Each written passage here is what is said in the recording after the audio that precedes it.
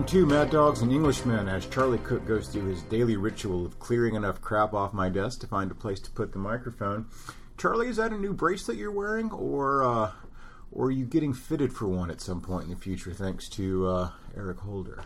Suffice it to say, I will not be getting myself a gun bracelet. This is the story that last Friday in the House of Representatives at a appropriations hearing, Eric Holder said that the Justice Department wanted to work on gun safety, this new phrase that has been trotted out after gun control has proven to be toxic.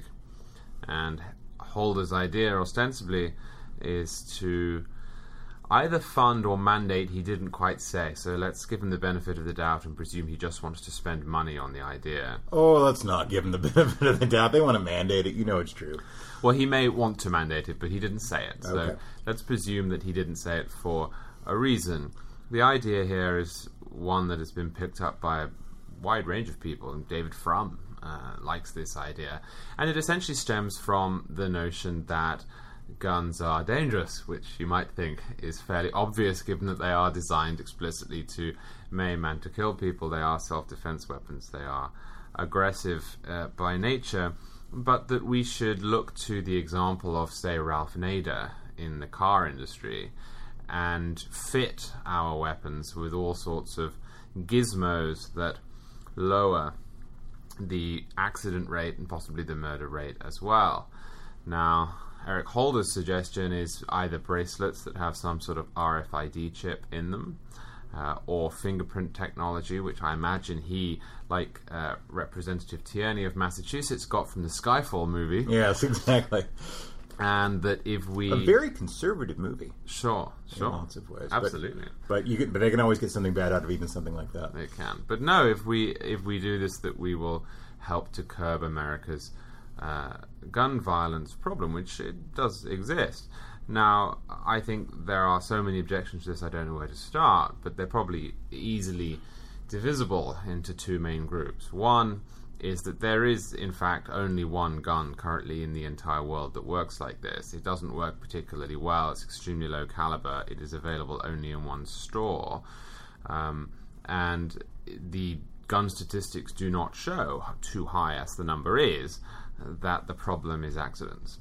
The problem in the United States is predominantly suicide, after which it is violence. So that's the first thing. First of all, but let's dwell on that for a second, because they talk about gun safety as opposed to gun control, and it's an attempt to sort of, medicalize the issue and say, well, we can improve this through, technology and various kinds of things. But if your largest category of gun-related injuries and deaths is suicide, there's no way to make a gun so safe that you can't kill yourself with it so long as it is functional. So It's impossible to make a gun that is suicide-proof and functional. So I think that, I dislike the whole category of gun deaths because accidents and murders and suicides are very different kinds of things.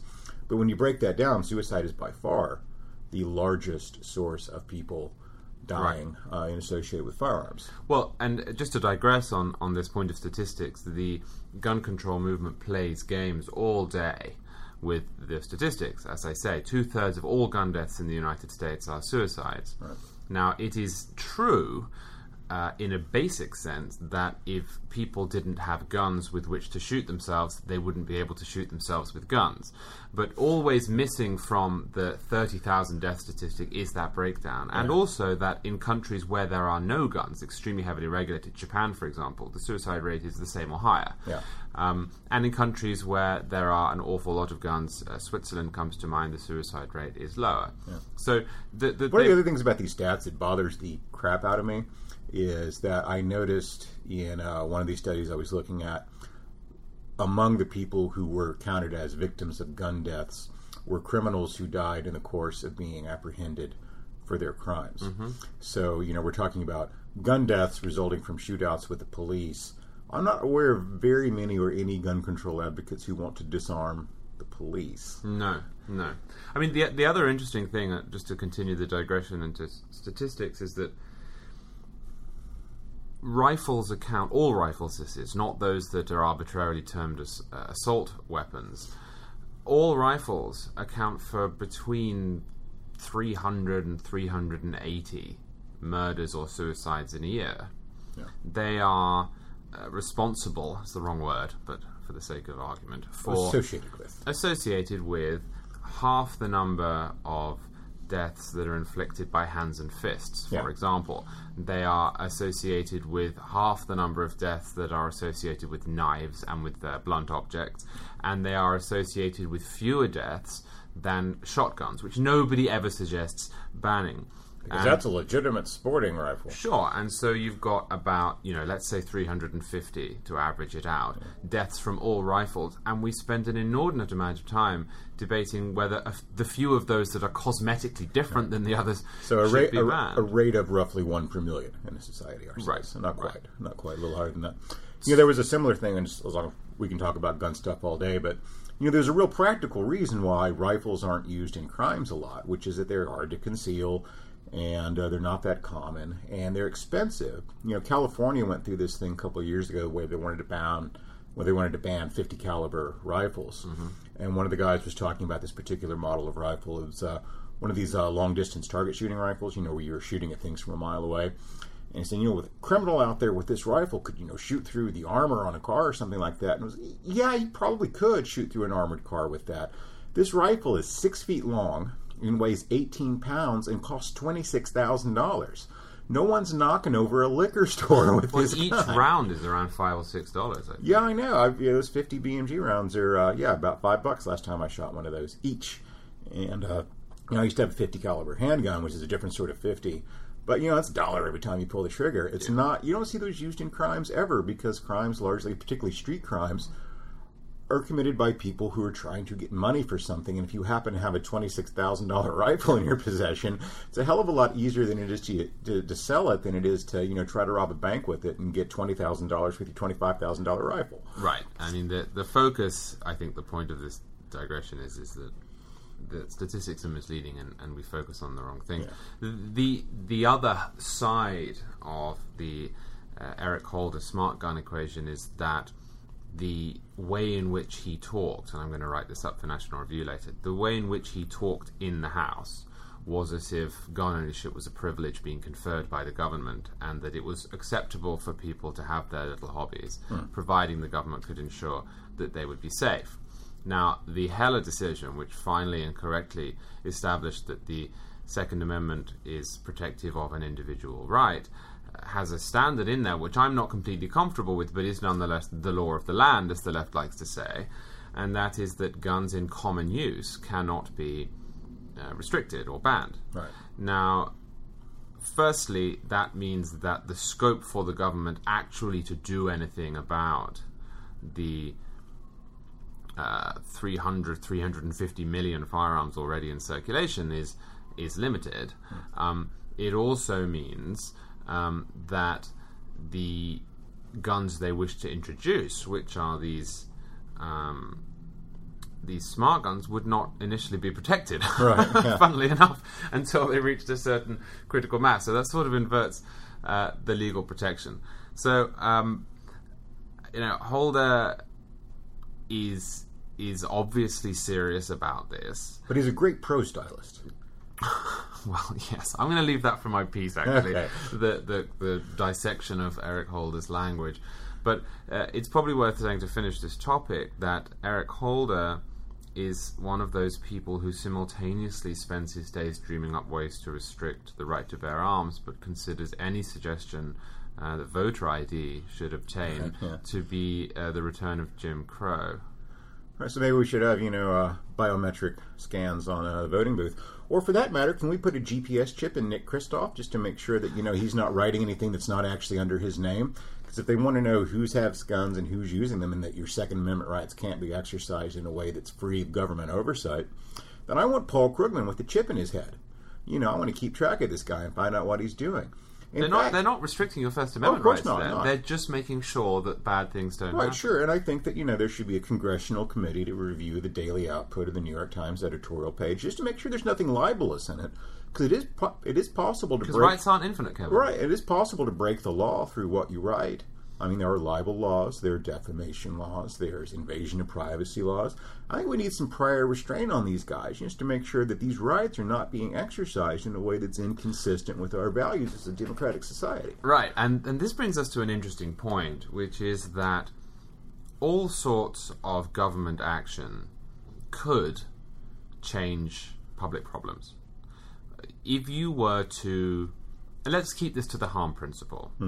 There is no doubt that domestic violence is a problem. Sure. And this could be wrong, so forgive me if it is, but I think I read that last year there were between 2 and 3 million reported incidents of domestic violence. Well, I'd be surprised if there weren't more. Almost, I think it broke down to about 95 men beating up women. Yeah.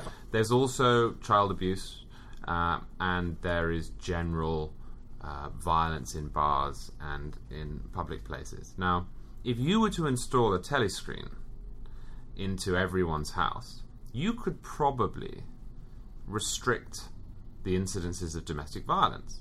If you had a vast police force that was monitoring the screams, certain frequencies, you could probably stop what is a real and an appalling problem.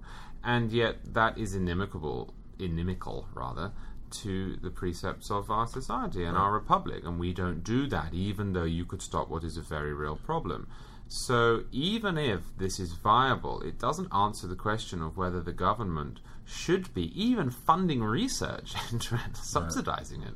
Yeah, and it's not like they've got a lot of money to spare that they can be using for more important things like, avoiding fiscal apocalypse. But yeah, you can solve all sorts of problems with a panopticon. That doesn't mean you want a panopticon. Right, absolutely. Now, speaking of money and how it is spent, and fairness and justice and truth and light and all of those things, we are misleading statistics. Yes, we are this morning once again being treated to this 77-cent statistic. Perhaps you could explain. Yeah, this makes me want to bang my head on the table because it's just complete BS.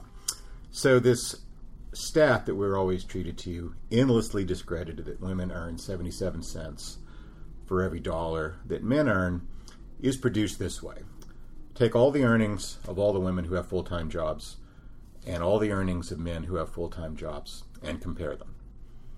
Yes, and you will come up with that, but that doesn't tell you anything about what sort of jobs they're in or how long they've been in the workforce or what kind of education they have or anything else. So all sorts of groups, economists, the American Association of University Women, dozen different groups have looked at this.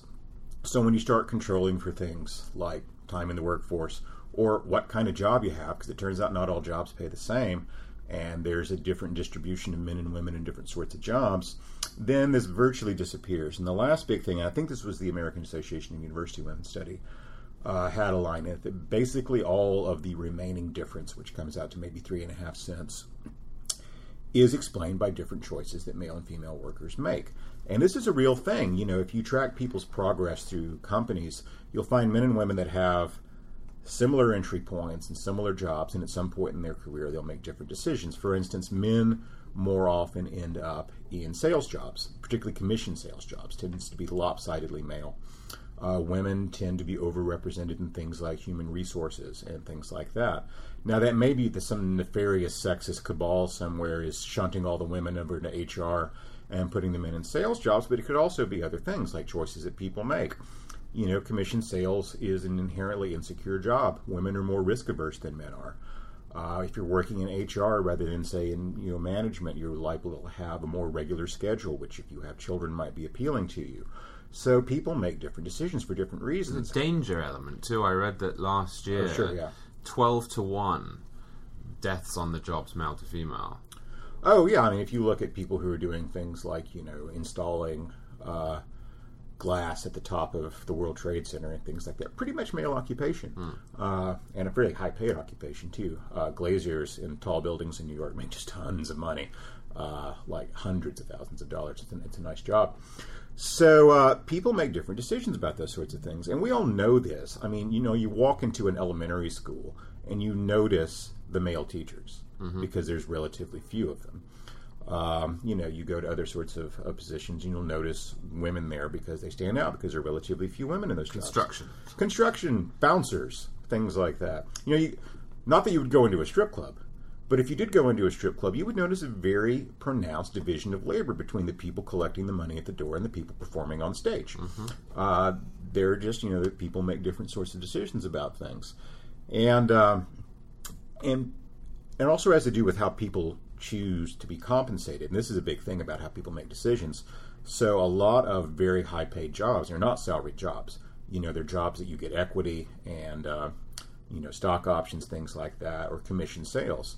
So I worked at a number of organizations when I was in the newspaper business where we had this odd thing where you have someone who was the head of the advertising department who made a lot less money than some of the people who worked for him or her who were salespeople, because they were very successful salespeople and their commissions were so high that they made more money than their supervisors did. Now the difference was, of course, the supervisor's income is guaranteed. It's a salary. It's the same thing every 2 weeks. So you do have, I wrote a long article about this a couple of years ago called Risk, Relativism, and Resources, about why people make various kinds of political decisions. And one thing you'll find that's very different between women and men, between African Americans and whites, and between people who identify as Democrats and people who identify as Republicans, is the appetite for financial risk. Conservatives are less conservative about these things. They are much less risk averse than people on the other side. And those things have real consequences for your income. If you never take any chances, if you never take a job that has either a commission or an equity component or something like that, where you're just a straight salary position, you cut yourself off from opportunities to make more money. And if you look at the list of very, very wealthy people, people at the high end of the income spectrum, there are very few people who make that much money on salary. There are very few salaried positions that pay you $1 million a year outside of things like professional sports and that kind of thing. Even CEOs of big companies generally aren't paid that much in salary. They might make $100 million over the course of a 5-year deal, but if you look at that, it's mostly going to be in the form of options and equity and things like that.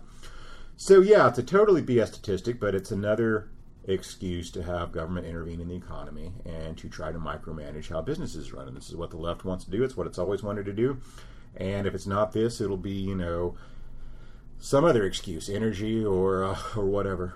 Yeah, I think what particularly interests me politically is that everybody knows, regardless of where they come down, you said it might be 4 or 5 cents. Some of that is the product of not just women's choices, but I think women's are worse at negotiating, that it's been suggested, their salaries. And so I'm not familiar with this. Tell me about it. Well, I've read a bunch of these pieces, and this was evident in a couple of them, but one of the arguments, I forget who wrote it, was that women tend not to be as aggressive when they're asking for salaries. They tend to ask for a lower initial salary, or they're worse at sort of establishing formally that they are worth more than they're paid than are men. Yeah. Now, regardless of whether you go all the way up to it's only 5 cents and there are other mitigating factors, or you think that it's a real problem, everybody knows that this 77 cents line is a lie. Yeah. The White House had to back off, actually, at a press conference, I think yesterday, when a reporter asked about it, and yet Obama said it in the State of the Union. Yeah. Slate has conceded that this is nonsense. Yeah. This is a wide, and yet they still said. And that interests me politically because it strikes me that this is not really being used by the administration and by the Democratic Party as an indication that they're going to do something about the wage gap. It's being used as moral positioning. Yeah. We're on the side of women. The world is unfair. Republicans want women to starve and to earn less than men because they think women... I don't want to over-dramatize this, and I don't literally mean that Democrats are thinking like this, but it's sort of an analog of, 3/5 of a man, right? Like, look at these women. They're worth 77% of men, and Republicans want to keep it that way. This isn't really an economic argument, especially after what the Lilly Ledbetter Act in 2011 that I thought was supposed to fix this, or 2009. Yeah, I think it's a political equivalent of just flashing gang signs. It's just an expression of tribal affiliation, and that's really all there is to it. Because I don't think anyone seriously thinks that the federal government can pass a law through Congress and make this go away, but it can vote itself a stronger whip hand over the economy, particularly for big companies, which have to deal with this sort of thing in a more in a more intense way, because they generally tend to leave smaller firms alone when they come in. Even like things in the healthcare regulation, larger firms face a higher regulatory burden than smaller ones do for the most part. So, yeah, I think that you're right about that. It's really just more of a case of moral preening than it is an actual economic agenda. But then, of course, the whole history of the Obama administration has been moral preening, not an economic agenda. If they had much of an economic agenda, the economy might look different than it does. Well, what can be done about it? Anything? Can a law fix this at all, or is this just one of those things that eventually will work itself out? Well, I think it may already have. I mean, you look at things like college graduation rates, grad school, things like that. Women are outperforming men pretty much across the board.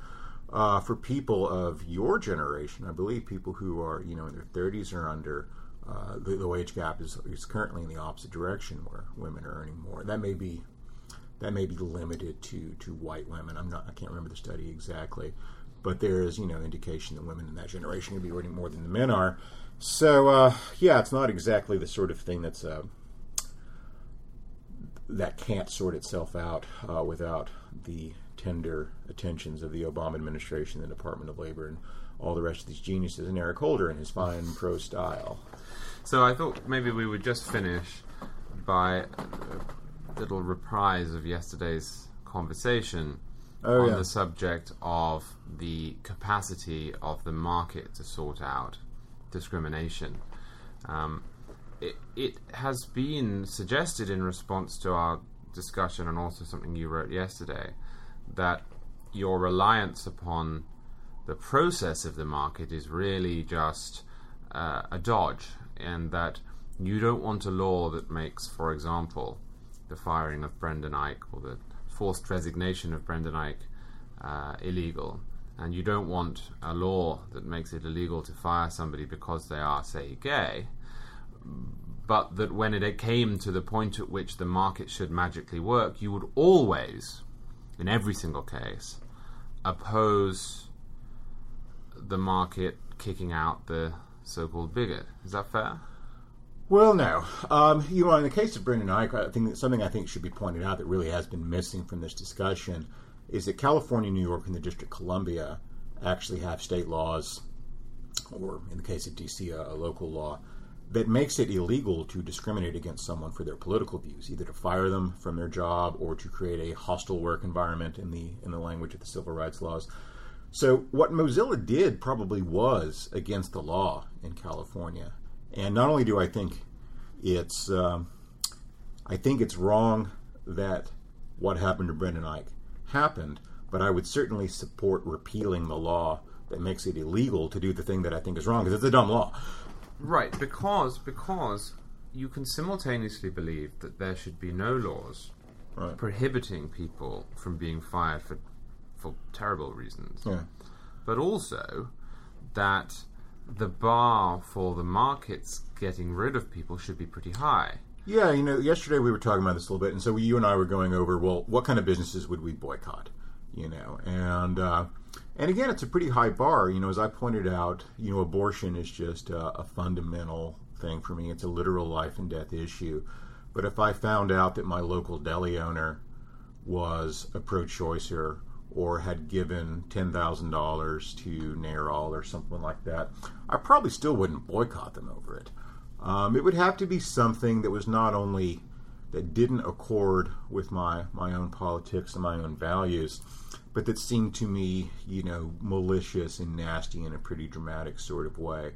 So if I found out that, take the same local deli, that it, wouldn't seat gay couples and serve them, or if it categorically refused to hire blacks or Jews. Or if Brendan Eich had come in and said, I'm going to discriminate against the people here. I'm not going to hire gay people. I'm going to pay them less. I'm going to make their life difficult. Because this is the point that is missed. He didn't. Right. He didn't do anything of the sort. In fact, he went out of his way to do the opposite. The reason that he was deemed unacceptable was because a private donation 5 years ago had gone to a group that the employees didn't like. Yeah. That has to be really kept in mind. And I was trying to think of the speech cases, if any of them would come up to my bar. And I don't think they would. I don't think that Alec Baldwin was deserve to be hounded out. I don't think that Martin Bashir even deserved to be hounded out. I don't think the Dixie Chicks deserve to have a great backlash for what they said. Of course, people have a right to do that, but it wouldn't have come up to my bar. Certainly Phil Robertson of Duck Dynasty, I don't think he came up to that bar. And we were talking about Indian restaurants and how dangerous this can actually be. I forget who you said wrote the piece. I think it was Rod Dreher, I want to say, who was talking about some bodega he used to go to in Brooklyn when he lived there, and that it was owned by Yemeni immigrants, and who are always, nice and polite and all that. But he sort of guessed that, if they were typical of people coming from that culture at this time, that they probably had some attitudes about Jews, women, homosexuals, things like that he would find distasteful. Now, of course, if this wasn't Rod, by the way, sorry, Rod, but I want to say from memory it was Rod Dreher's column on this, that he didn't go out of his way to bring it up, of course, but at the same time, at some other place he lived, he was shopping at some hippy-dippy organic food co-op that had really good produce, and he was also pretty sure that if he talked to the people who ran that place, he would come up with some just, offensive and awful political opinions. Now, I've actually, I've gone to see Alec Baldwin perform on Broadway, and I hate to admit it, he's an awfully good actor. So, I would not support, blackballing someone like that, even though he's got some fairly odious opinions and a pretty bad way of expressing them. So, yeah, the case of Indian restaurants we're talking about, because you being Brit and all, a lot of the Indian restaurants there, of course, Bangladeshi operated, and you get some very conservative, let us say, in that sense of the word, Muslim attitudes among people who run those places. And some of those attitudes are pretty illiberal and occasionally even shocking. Yes. Now, if they extend it to the restaurant, then I would boycott it. I mean, if they were anti-Semitic, if they refused to hire people because they were white, if they enforced segregation of the sexes. Yeah, if they did anything. Yeah. But you get talking to the owners of Indian restaurants, and I'm English. I spend a lot of my time in Indian restaurants as the British national dish. Yes. And, you get talking and say, what are you doing this summer? And they say, I'm going back to Bangladesh. Oh, how long are you going for? Well, 3 months. Oh, why is that? I'm going to find a wife. You get talking a little bit, and, they come back with the wife, and then the wife never comes downstairs ever. Is just not allowed to come downstairs, and because she isn't. Yeah. And they will say it very much like that, and little things slip out now and again. Very nice people, but who have these, in my view, antediluvian retrograde views toward women. But of course their children don't. Right. So what do? Do you metaphorically burn down their restaurant, or do you let it go, recognize they come from a certain place, and then realize that their immigrant children grow up being pretty English, really? Yeah, and I was thinking about this. You live in a very blue area. I live in not only in Manhattan, but in below 14th Street, Manhattan, which is pretty much just uniformly left wing. And I'm trying to think if there's anyone that I do business with on a regular basis whom I know to be conservative. And I can't come up with one. I can't think of one. It's just, pretty much uniformly people who disagree with me politically, but I certainly don't want to boycott them. No, but and where it's interesting is even outside of a blue area, a very blue area, such as the bottom end of Manhattan, you find all sorts of donations, contributions, excerpts from people who frankly would pay very quickly if we started a witch hunt. And Mother Jones, the Daily Caller, had a piece on the CEO of OkCupid, who I think it was 8 years ago gave to a staunchly anti-gay marriage politician. Who was it, do you remember? And OkCupid, of course, was one of the leaders of the anti-Ike. That's the point. Right? No, I don't. And it was in one of the western states, Idaho, Utah, Nevada. I can't remember which. But he gave quite a lot of money to this individual who was staunchly anti-gay marriage. And William Salatan in Slate had a humorous piece basically pointing out that you would need to fire, 25,000 people in Silicon Valley if we were to go down this road. So it's not just a matter of you being a conservative in a very blue area. Do you know anybody? But in the very location of this little tornado, are swathes of people who are susceptible to being kicked out. Yeah, maybe we should close out on this, but I was pointing out that, as a matter of, not entirely a matter of politics, but partly as a matter of taste, I did, within recent memory, walk out of a place. I was at a place called ABC, which is down by Union Square, which is a furniture place, and they sell really pretty nice stuff, and I was buying some stuff there, and I bought some stuff there before, and I went there to get something, and I walk in, and they have this collection. Everywhere you look, you can't get through the place without these giant posters designed by Yoko Ono that were anti-fracking and the evils of fracking. And I was looking around, and it's like, there's not one damn thing in that store that's not made out of oil, or transported with oil-based transportation or something like that.